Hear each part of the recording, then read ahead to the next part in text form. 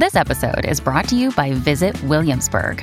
In Williamsburg, Virginia, there's never too much of a good thing. Whether you're a foodie, a golfer, a history buff, a shopaholic, an outdoor enthusiast, or a thrill seeker, you'll find what you came for here and more. So ask yourself, what is it you want? Discover Williamsburg and plan your trip at visitwilliamsburg.com. This episode is brought to you by Sax.com. At Sax.com, it's easy to find your new vibe. Dive into the Western trend with gold cowboy boots from Stott, or go full 90s throwback with platforms from Prada. You can shop for everything on your agenda, whether it's a breezy Zimmermann dress for a garden party or a bright Chloe blazer for brunch. Find inspiration for your new vibe every day at Sax.com. Another day is here, and you're ready for it. What to wear? Check. Breakfast, lunch, and dinner? Check. Planning for what's next and how to save for it? That's where Bank of America can help. For your financial to-dos, Bank of America has experts ready to help get you closer to your goals. Get started at one of our local financial centers or 24/7 in our mobile banking app. Find a location near you at bankofamerica.com/talktous. What would you like the power to do? Mobile banking requires downloading the app and is only available for select devices. Message and data rates may apply. Bank of America N.A., member FDIC. Welcome to the New Books Network. Hello, everyone, and welcome back to New Books in History, a channel on the New Books Network. I'm Jana Byers, your host, and I'm here today with Pamela Smith, Seth Low Professor of History and Director of the Center for Science and Society at Columbia University in New York, to talk about her new book, From Lived Experience to Written Word, Reconstructing Practical Knowledge in the Early Modern World, out this year, 2022, from the University of Chicago Press. Hello, Pamela. How are you? I am feeling well. Thank you. Wonderful. We were just noting it's a rough time of the semester. It's the time when it all comes to life, but that's true. Yeah. This is when we earn our money, right? This is the part that's actually work. All right. And how's New York this morning? Oh, beautiful. New York is beautiful in the winter, well, especially in the fall, but it's gotten really cold, but it's clear, bright. The sun is bright, but that's the great thing about New York. It has lots of light. Brilliant. And that's a lot of city to be right outside your door. That's quite nice. Yeah. So let's turn our attention to the subject at hand, this gorgeous volume, From Lived Experience to the Written Word. I generally get PDFs from the press, and I'm perfectly happy with that. No problem. So I was pleasantly surprised when Chicago sent me like a physical copy across the sea. And then I went from surprised to elated when I actually got my hands on the book. It is gorgeous. So listeners, this is not an audiobook, and you do not want to read this on your phone. If you're going to read it on an e-device, maybe iPad size. It is so beautiful. You want to hold it's a tome, feel its thick, slick pages, and gaze lovingly at the dozens of illustrations. Absolutely love this. So much fun, and just so much fun to just hold and feel and look at as well. So the issue at hand here is that around the year 1400, artists and craftspeople began writing little books of art, which served as instructional manuals. Yeah? Well, they served a lot of purposes. I would say not primarily instructional manuals. They were claims to knowledge. They often were making an argument. They could be a collection of recipes. They could be a claim to a kind of knowledge that hadn't been written down or was difficult to write down in any case. So they weren't primarily instructional. I mean, that's the thing, is that they're often referred to as how-to books. But really, it's very hard to teach anyone how to do something complicated in writing. I mean, think about riding a bicycle. You could never learn that from a book, right? From just reading about it. So how to instructional, the kind of didactic aims are pretty much a misnomer. Not always, but these little books are doing more, and that's one of the arguments I make in the book. I mean, you make this clear that writing instructional, like writing these little things, manual, like written instructions for things that are meant to be done manually, is counterintuitive and cumbersome at best, right? And maybe not the best way to go about it. So why are they written down? Like, why did people start doing it then?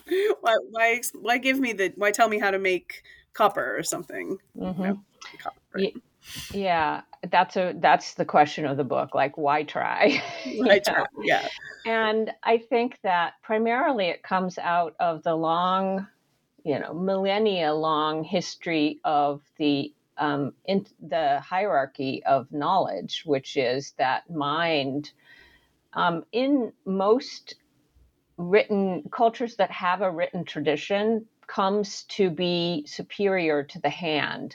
And part of that is because writing, seems to present a clearer course, a kind of shortcut to knowledge, than learning embodied experience, which cannot be learned except by doing it over long years. So that, the skills that can be gained in, by learning through written texts are different than the skills that can be gained through, learning a practice. So the question is, the point about that is that that embodied knowledge hasn't really been given the due, even today, that it deserves, or that its merits, because of this problem of the shortcut of writing, right? That it can't be written down in its entirety. It can't be appreciated in writing, and it can't be learned from writing. So artisans, because increasing literacy among artisans, increasing desire to gain intellectual and social distinction, a whole complex of factors that led to their making claims about their knowledge, saying this is a kind of knowledge, and I can tell you a theory about my skill in it. So many of them are making an argument in that vein, a claim to knowledge. Others are making that claim in terms of how useful this kind of knowledge is to centralizing states at the time, to centralizing governments. So there are many. Some are saying this will reform knowledge. If we pay more attention to embodied knowledge, this will reform our, not only the knowledge hierarchies, but actually, bring about an intellectual reform that could also be a social and religious reform. So there are lots of ways in which embodied knowledge, in which craft is being argued for, used, and read. And so artisans who wrote were in part taking part in those kinds of developments and arguments for what they did, for their practical knowledge. I was recently in conversation with Kathy McClive, who just translated an early modern midwifery text. And we ended up spending a lot of time talking about the sociability of knowledge, right? The idea that in the early modern period, the medieval and early modern period, knowledge was created in conversation, in households, with neighbors, with peers, just as much as it's handed down in any kind of hierarchical way. And I've continued to think about that. And I thought about that a lot while I was reading this book as well. How is this part of that kind of conversation? Is this a demonstration of that sociability of knowledge? How do I make sense of these kind of books? Yes, very much so. In part, it's about the sociability of knowledge, in the sense that Pamela Long has talked about as well in her work on artisan practitioners in the scientific revolution, and in all of her texts, really, is just how much craft knowledge became, was articulated in, as she calls it, a trading zone between people who were interested in it for governmental reasons, for intellectual reform reasons, for effective knowledge reasons, to build things, to make things, and how much it was articulated within a dynamic, reciprocal trading zone of ideas to bring about a new culture of knowledge that involved both mind and hand. So, her work has very much shown that, and I'm building on that work or contributing to that kind of understanding of why this knowledge was articulated at this time. So an easy example of that kind of relationship is just how much patrons of artworks, the wealthy clergy or nobility who were commissioning artworks, did it in conversation with, and eventually often through a kind of contractual arrangement with the artist who would make their commission. So that kind of relationship, often involving some sort of power dynamic as well, which is part of that, the way in which craft came to be articulated. It had to have an audience, right? Why? And that audience is in a relationship with those books, right? And in large measure with those craftspeople as well. And so that's why these books, formulated within that idea of a reciprocal social relationship, or at least a social relationship, whether it was, entirely reciprocal in terms of power is another question. But why that gave rise to an argument in the text, right? Yeah. I mean, because it seems like there's an argument to be made that having these books is creating an idea of the lone genius, or it could be a hierarchical kind of a situation. But that isn't what I'm reading, right? I'm reading that there's more of a conversation, that there's something ongoing. Yes, I mean there is a conversation now. Someone like Benvenuto Cellini was selling himself to his prince, right? I mean, he was advertising his skills to the King of France, for example, and so he is making an argument about his special virtuosity, about his special skill, his secrets, his genius, his ingenium. He probably made it in those terms. So you have both. I mean, that is an argument about what is possible for a work of the hand. It can be this kind of genius. It can actually involve, mental conceptualization. It can involve all of the kinds of rhetorical aspirations of, a textually trained orator, for example. I mean, all of those important skills sometimes were put, like genius, like ingenium, were put in terms of what an artist could do. And that also is an argument about what the status of embodied knowledge of craft. So yes, those two things can exist together. That social environment, that reciprocal, that back and forth relationship between a patron and an artist, or between a scholar and an artist. But the artist can be, by virtue of that, talking about his individuals and skill or genius, individual ability to take part in the practice of the liberal arts. Right. Okay.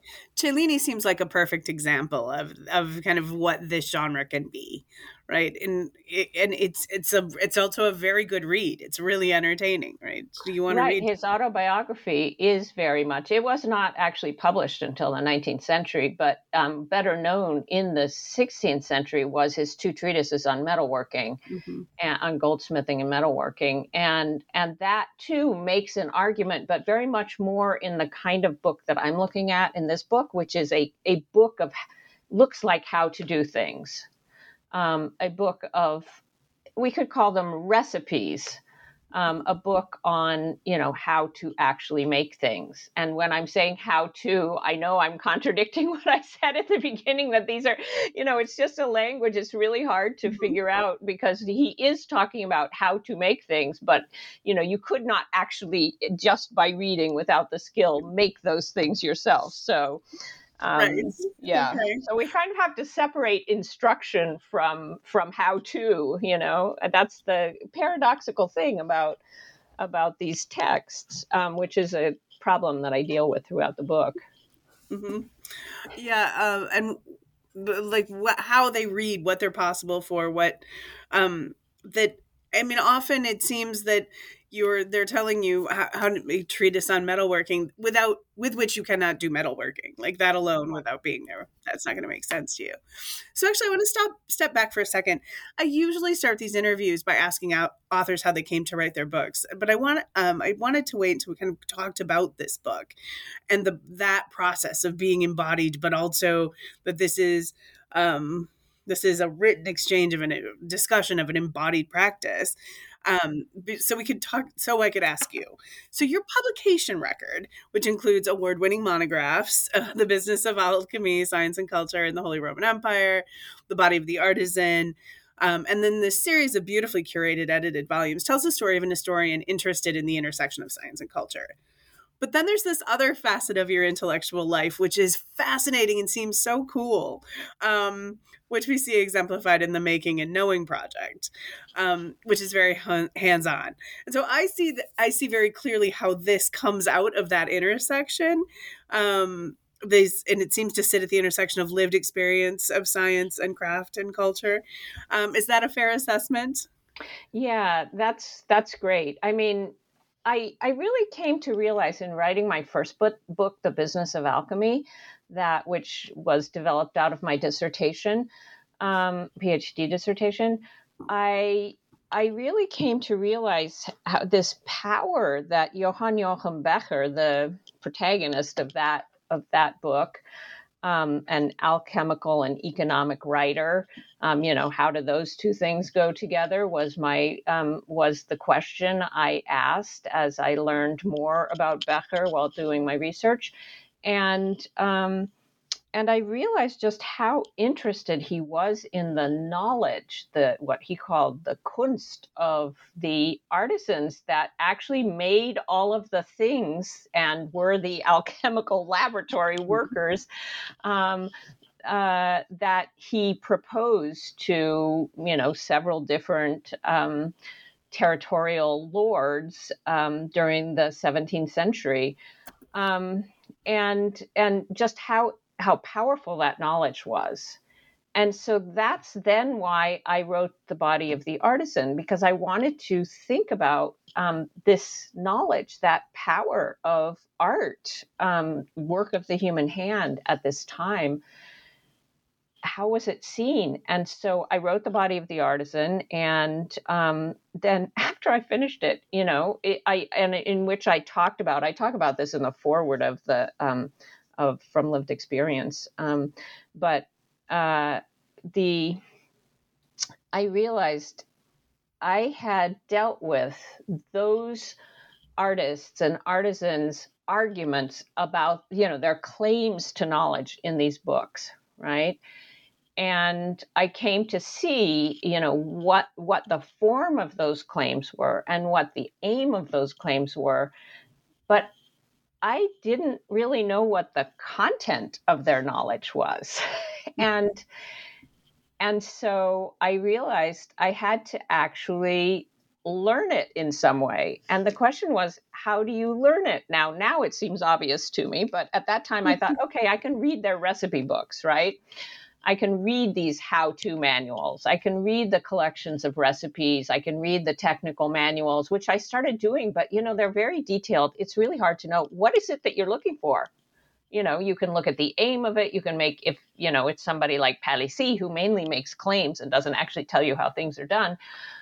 He makes claims about natural knowledge and his ability to gain natural knowledge. It's easy as a scholar to read those texts. They seem like, other kinds of texts. And so I realized that this was not actually, I didn't know what this knowledge was. And I tried to kind of figure out, were there categories that I could draw out of it that were important? And to a certain extent, this From Lived Experience to the Written Word is a kind of record of that journey, because I wrote it over this very long period. And that journey of coming to understand how to approach this knowledge, how to understand it, and how to learn it, I guess, or what the content of it is. So I went from like reading these texts, trying to draw out certain kinds of features, categories, trying to understand them in a very kind of propositional knowledge way. And then I realized that it was just impossible for me to understand a lot of them without having some experience of it myself. And so that's when I really realized that I had to start. Well, first I thought, I will talk to people who are expert in these techniques. But actually I went to the V&A. I also talk about this in the introduction. I went to the V&A and I talked to conservators and curators, and that was wonderful. But I mean, it's a huge public museum, very busy people.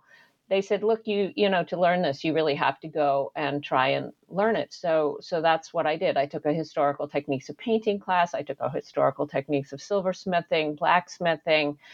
I didn't become expert in any of these, but I did get a sense of the techniques, the properties of materials. And it gave me a lot of insight into what kind of knowledge this is. And so, I feel funny saying that because it's so obvious to any of the people I worked with, that in terms of those expert practitioners, any of them will say, yes, of course, what an elementary observation, what an elementary, revelation this is. But, I think that I'm a textually trained scholar. I'm a historian who thinks that books, who thought that the written record was how, was the empirical database of history. And I've come to see how wrong that was for the kinds of things I was trying to understand. And that's what gave rise to the Making and Knowing Project, because I realized two things. In order to understand this fascinating, intriguing text, MSFR 640, 16th century manuscript that forms an underpinning of of my book. In order to understand it, I needed to have a collaborative research group who would be able to, actually try out these hundreds and hundreds, 927 entries in the text. I could never do it on my own, on the one hand, and on the other hand, to really, now I've lost my train of thought. I'm sorry. I had 2 points I was making. One was about founding the Making and Knowing Project. Oh, and the other one is to try to, I came in doing the Making and Knowing Project, I came to realize how much it was incredibly effective pedagogically. And I was on an art history graduate student's dissertation committee, worked closely with her in the Making and Knowing Project. And she has gone on to teach high school. She teaches European history to middle school and high schoolers. And she is able to do it through hands-on activities. And it's so gripping to these students. I'm sure they remember it. They remember the points. So, just how much, and this kind of knowledge can be effective in teaching, not just, craft knowledge or recipes or history of science or art history, but just how effective it can be in teaching. And, I'm not saying I invented this. This is like a long tradition of saying how, handwork can be really formative in education. But I'm saying it again to the university community, which, it's not exactly the center of hands-on work. No. I mean, and it's not without controversy, this idea that you can, by that making something in a historical methods to, painting could be an insight into the past. That's not without controversy. Definitely not. Although I think that it is far more accepted now in several different fields. I think in art history, in history of science, in archaeology, in anthropology, that there's just been a lot of work in the last 20 years, really. There was work before that really paved the way for the last 20 years of work. And I think that, it's seen to be a very useful technique for several fields and to give a lot of insight. But the argument really that I'm making in From Lived Experience to the Written Word is that that for looking at these kinds of texts, like recipe texts or how-to texts, that it's really, in order to understand the claims that are being made, or to understand that even just the processes that are being discussed, it's really pretty essential to understand the material experience, the embodied experience, and that this informs the art history, it informs the history of science, two fields I care passionately about. And I'm just kind of shocked that people didn't realize this sooner. But I also understand that, to get into the university, in order to become a university subject, they kind of had to shed those hands, the work of the hand. It had to be separated out. And now we're coming back to it. So yes, it's not without controversy, and it's certainly not without pitfalls that I talk about in the last two chapters of the book. Reconstruction is not any sort of authentic experience of the past, just like researching historical documents is not an authentic experience of the past. But reconstruction can be a tool in the toolbox of a historian. This idea, I'm interested in this idea that you have to separate. The university is based on the idea that there's a life of the mind and this hierarchy of separating the mind and the hand and then pulling them back together. Now it feels kind of nice, it feels beautiful, like some kind of completion. I don't know. Well, it's not that the university, since the 19th century, when, scientific research entered the university and laboratories came into the university, that's hands-on knowledge. So, it's not across the board, but certainly historians, humanities, art history, they do separate the mind and the hand. Philosophy. Definitely. And I think there is a hierarchy there. Still, there is an idea that there's a purity to physics. If it's theoretical, absolutely. If it's theoretical, it's at the top of the hierarchy. But, an interesting thing is something like surgery, which went from an apprenticeship trained handwork, practitioner-based to become kind of the preeminent intellectual and social hierarchy in medicine, at the top of the social hierarchy of medicine. That's interesting. So it's not across the board. Medicine was always a kind of, as it was said in the Middle Ages, an adulterate science. So, it's an interesting relationship. It's one that goes, I guess the thing to say about it is that it's a relationship that goes on today. It's still a fraught relationship, as you're pointing to. Yeah. And one of the things I found also very interesting about this was just how much information is not siloed.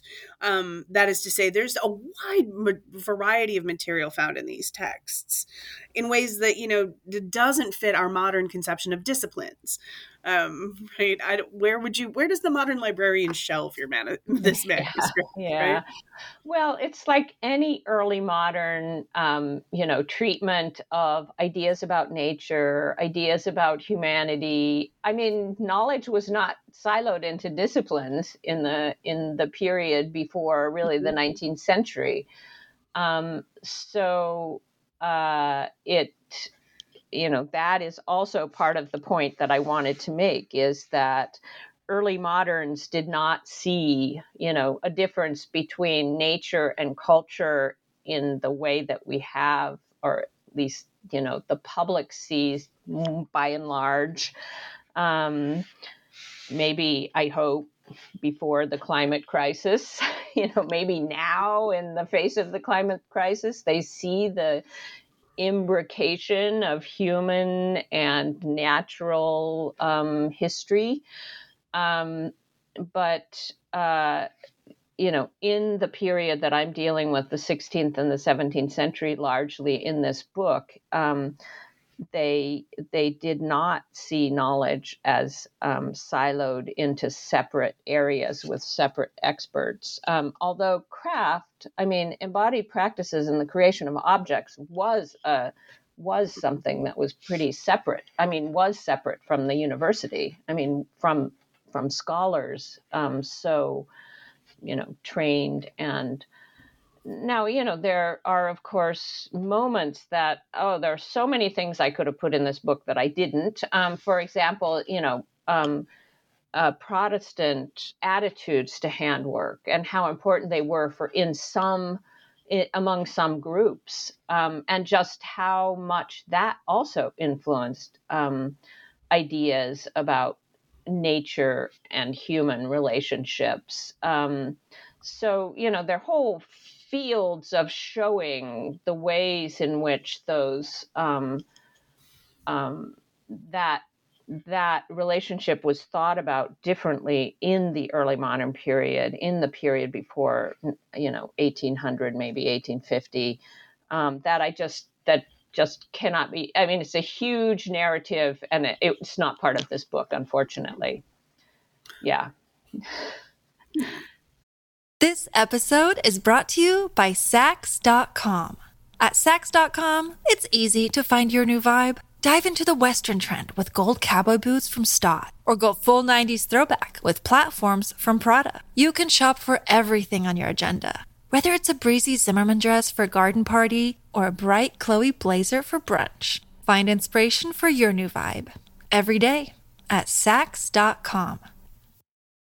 When you need mealtime inspiration, it's worth shopping Kroger, where you'll find over 30,000 mouth-watering choices that excite your inner foodie. And no matter what tasty choice you make, you'll enjoy our everyday low prices, plus extra ways to save, like digital coupons worth over $600 each week. You can also save up to $1 off per gallon at the pump with fuel points. More savings and more inspiring flavors make shopping Kroger worth it every time. Kroger, fresh for everyone. Fuel restrictions apply. The Protestant question, I think, is one of the things I wanted to think about, though. Is like, who's writing these? Where is there? Can we make some generalizations, like, about the authors in general? Like, these authors, are there more Protestant than Catholic works? Do you see more in the South or the North? Is there anything kind of that we can say? Who's writing these books, I guess, is my first question. Mm-hmm. Well, it is interesting to think about that question. I don't think that you can say that there are more texts in the South than the North, or in the North and the South. Art theory definitely is something that you can, you see an emerging genre and emerging, texts in Italy in the, from 1400 on. But then you have this incredible statement of a theory of skill in Albrecht Dürer, in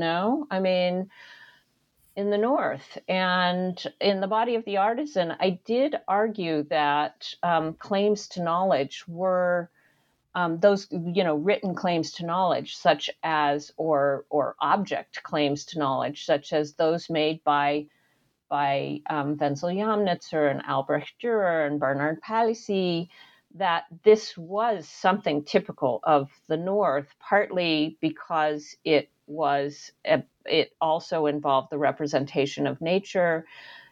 Craft guilds were stronger in the North, by and large. You can't make, total generalizations about that, though. And I think that the centralization of power in cities in Italy happened much earlier, and therefore artisans were appealing to noble patrons and there was always the possibility of an artisan being freed. A free artisan could work for a noble, could be work outside of guild regulations. So those dynamics too played into possibly the longer corporate identity perhaps that Northern artisans had, maybe helped by the fact that, Bernard Palissy felt very deeply about his religious identity. And so that may have also played a role, but I don't see that as the determinative role. I think it has much more to do with power dynamics between the corporate body of the guild and the centralizing governance of, city republics and territories. So really the formula for producing these is a wealthy patron. And you mean for producing the books, like because Dürer, Albrecht Dürer was he certainly had a wealthy interlocutor and patron in Pirkheimer, but he was not necessarily writing for Pirkheimer. Other practitioners who wrote were tried to stay clear of. So there is a new dynamics. I should finish my sentence. Tried to stay clear of individual princes. They saw that as like the golden chains of servitude. But there is another development happening, which is printing and the power of printers. And what I mean by that is how much printers had to make a living. And, increasingly, although not really until the late, 17th century, could people make a living from publishing, from writing books. But that became part of the dynamic of, the striving after livelihood was also to write and therefore to both advertise your skills, but potentially also work together with a printer for some sort of return. Now that's something that could be studied much more thoroughly, which I do not do in this book, is that relationship between artisans and printers. Okay. So I've got a good idea about the authors, of who's writing, what they're writing about, where are they going, who's consuming these. Yes, I have a whole chapter on the audience for these texts, and they seem, you can look at how do you get evidence of that. You can look at marginalia in the books, evidence of what readers thought.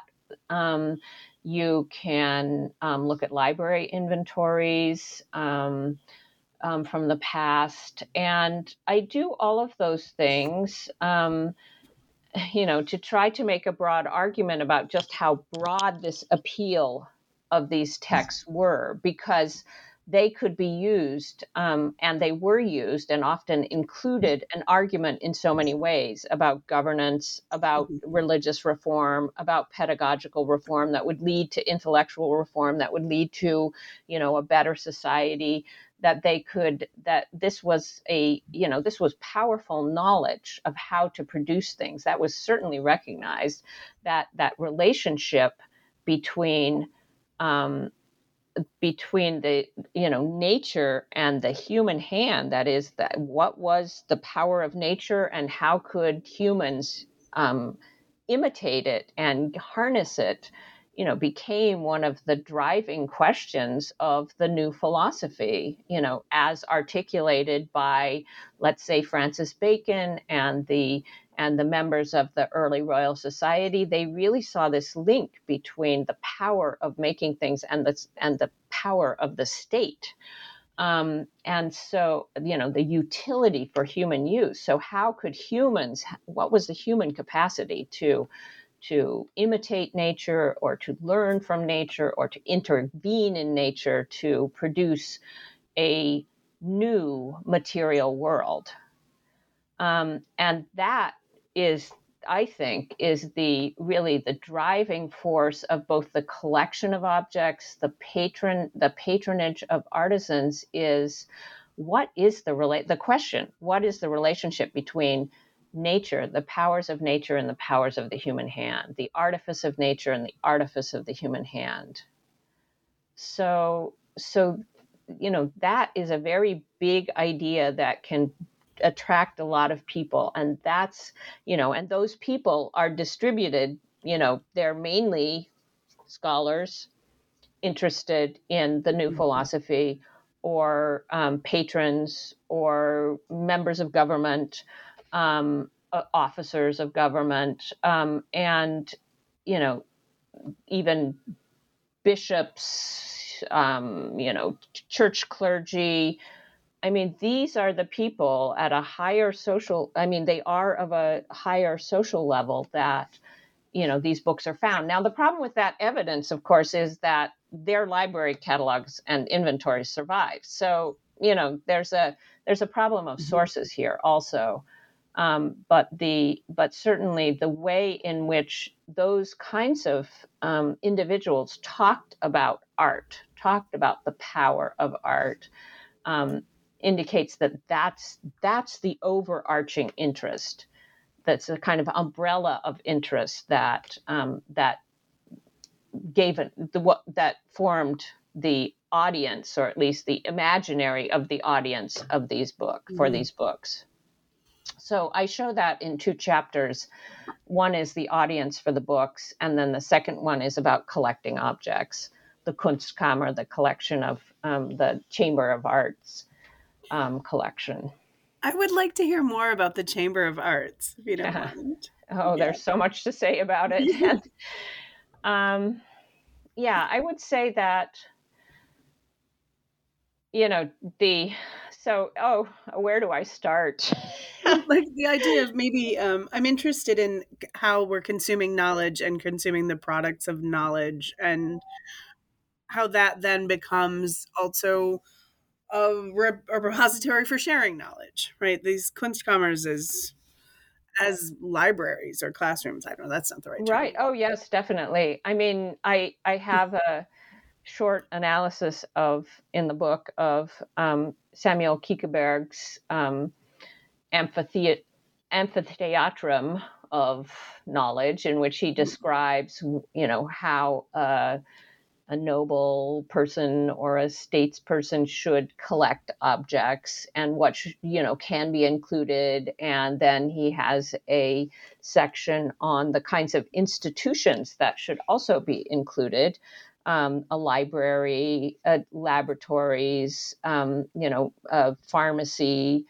And so, the actual work of the human hand should be carried out to produce things, in order to really, it was completely integrated. It was to be an integrated kind of program to go with, not that he articulated this entirely, but he said these are essential essential parts of making a collection.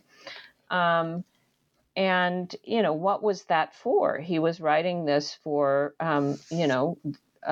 he was employed as the librarian in Bavaria of the Bavarian Duke. And it was for all kinds of things, for representing the power of the Duke. It was for demonstrating, the reach of knowledge across the world. It was for, understanding secrets of nature, generation, and so on. But it all was for the purpose of creating prudence, or giving the knowledge of prudence to the prince.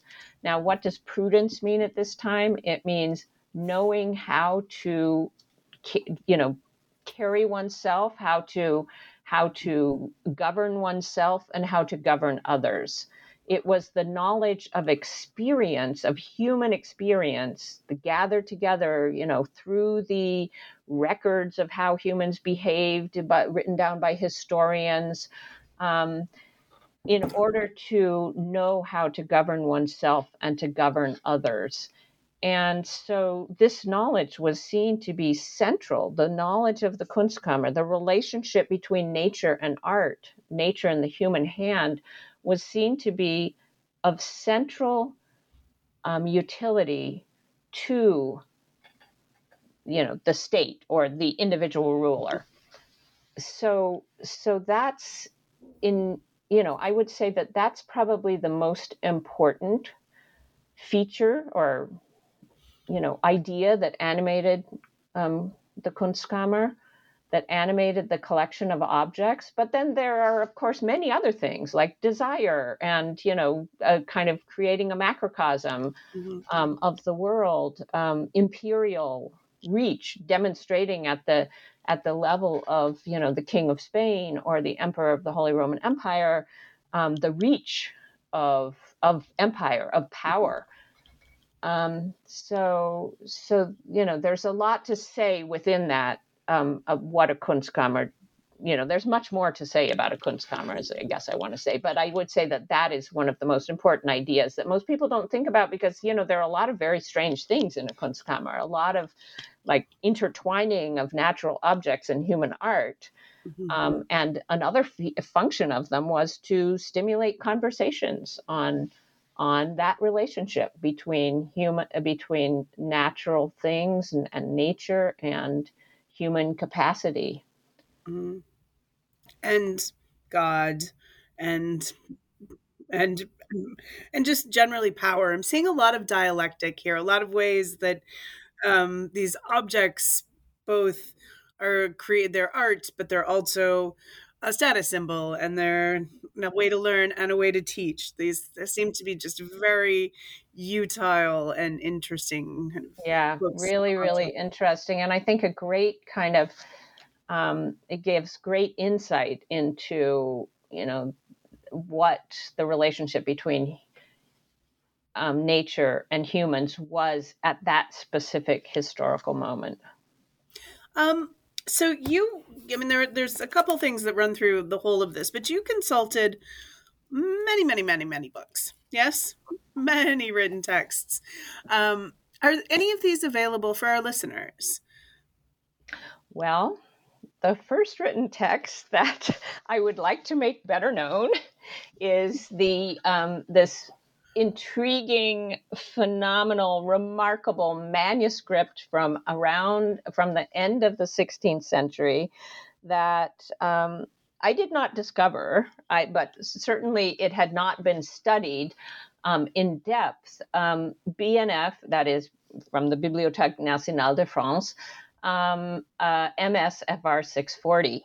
And that is the text that contains about a third of it is on life casting. I was very interested in casting from life, should I explain what casting from life is? That is a very good idea, actually. Okay. That would be a wonderful place to go. So, casting from life is a technique of making exact molds of an animal or a plant by picking the plant or killing the animal gently so that you don't make any marks on it, and then molding it in plaster, making a mold from its actual body, usually posed in some way.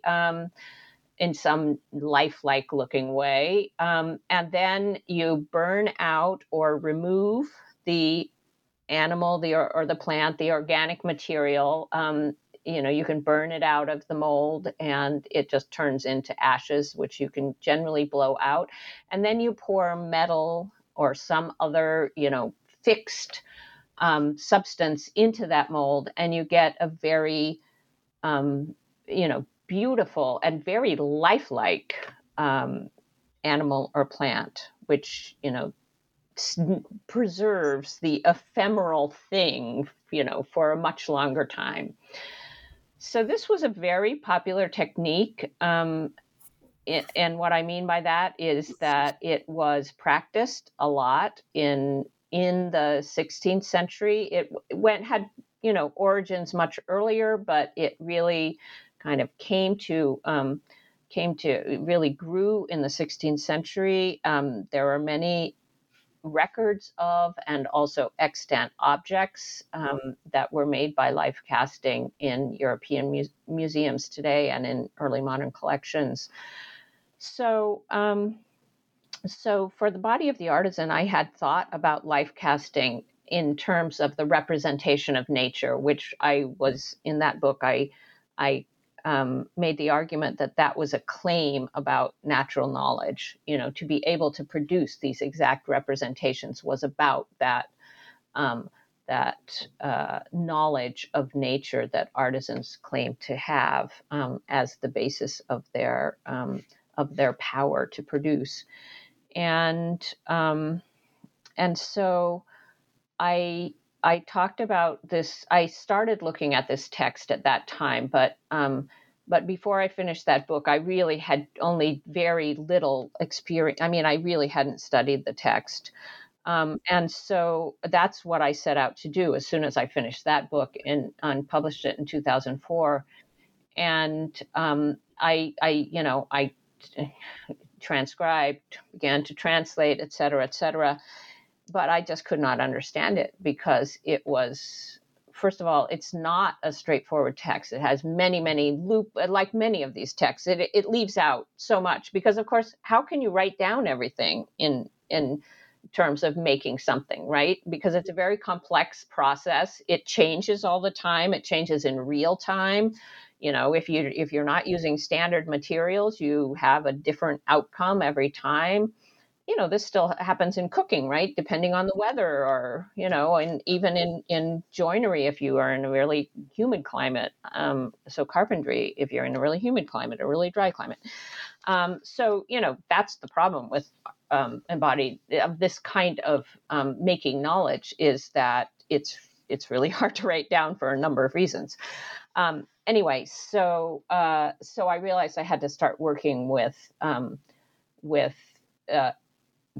expert casters and metalsmiths in order to come to understand life casting as it was articulated in great detail, in great first-hand detail in MSFR 640. So this anonymous text is now available. The 16th century anonymous 340-page text, all about different ways of doing things, all about observations of different crafts in the late 16th century, observations of daily life, how to make objects of daily life, how to think about a painting, how to make how to draw, how to layer on shadows so that you have a lifelike, portrait of someone. So just an enormous amount of information about techniques and different professions or trades in the 16th century. So this is now available as a open access digital critical edition. So it includes, you can read it in facing panes. And this is what the Making a Knowing Project produced from 2014 to 2020. It produced this digital critical edition, which can be read like a book. And it you can read it in, transcription on the left and English translation on the right, or whatever way you want to read it. It has many, many additional ways of navigating this very complex book. We have a whole filtering system. So if you're just interested in animal husbandry, you can find the 27 entries on animal husbandry of all types, like keeping birds. The anonymous author practitioner, as we called him, is very interested in catching and keeping birds, enjoys their songs, very, very, there are just so many evocative things in it.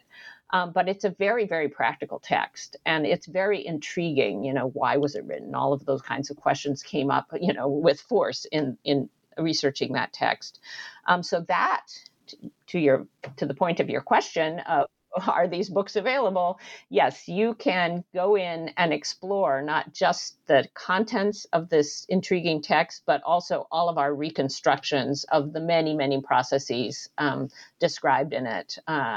So the students, for 6 years, graduate students transcribed, translated, and reproduced, reconstructed the techniques, different groups, different workshops, different lab seminars, a huge, huge complex of activities, different digital prototyping to produce this text. So they in the lab seminar, the graduate students, mainly drawn from history, anthropology, literature, literary studies, reconstructed, learned to work in a lab. We did 8 weeks of skill building with them, and then they started working on one of the processes described in the manuscript, and then they wrote an essay about it. And all of those essays are available. They're like almost 130 essays available as part of the digital critical edition that are keyed to different parts of the text, in which you can learn about the processes and the trades that are being described in the text. So it's kind of like it's a something you can dip into. It's something you could read from back to front or from front to back. It's actually an incredible historical source and an incredible resource for people who are interested in the subject of my book, about embodied knowledge, about the move to write down crafts, about the context for that. So if you want to have a really vivid, includes videos, includes, no interactive parts because we needed to make the platform sustainable, but you have just a wealth of media about embodied knowledge. So if you want to go into that instead of reading my book, it's quite an adventure. And it's open source, you said, right? It's open access. Yep. Mm-hmm. Yeah. So how do I get to this? How do I direct our listeners to this? Let me give you the URL. Well, how about if I'll get it from you and I'll put it on our website so you can click through to it. Yeah. It's edition640.makingandknowing.org. All right. Edition640.makingandknowing.org. Yeah. That is fabulous. And so, ladies, gentlemen, and everyone in between, and every beautiful person on the spectrum, I will make sure that this is available on our website, as well as the link to direct you to From Lived Experience to Written Word. Pamela, thank you so much for taking time to join me today. My pleasure. It was really a great joy to talk about my book.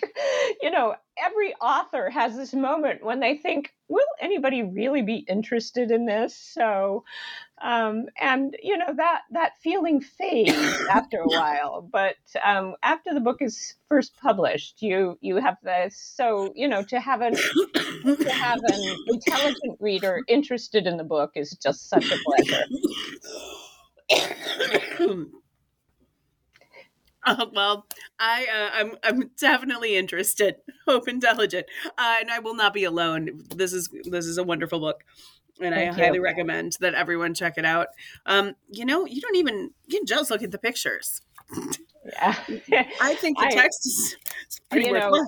Many people were involved in the production of this book, I hasten to add, and the University of Chicago Press just did I think, a beautiful job, and I'm very grateful for that. And they are beautiful pictures, and I hope that they'll stimulate, you know, the eyes and the passions of people for this fascinating period, and for you know, really trying to understand this important human capacity of developing skills of engaging with nature, engaging with natural materials, and to really understand the power of that and how much that, you know, grew out of this period. And that is a wonderful place to wrap it up. All right. Thank you very much, Pamela. We'll see each other soon. Yeah. Thank you. Thank you so much. Bye-bye.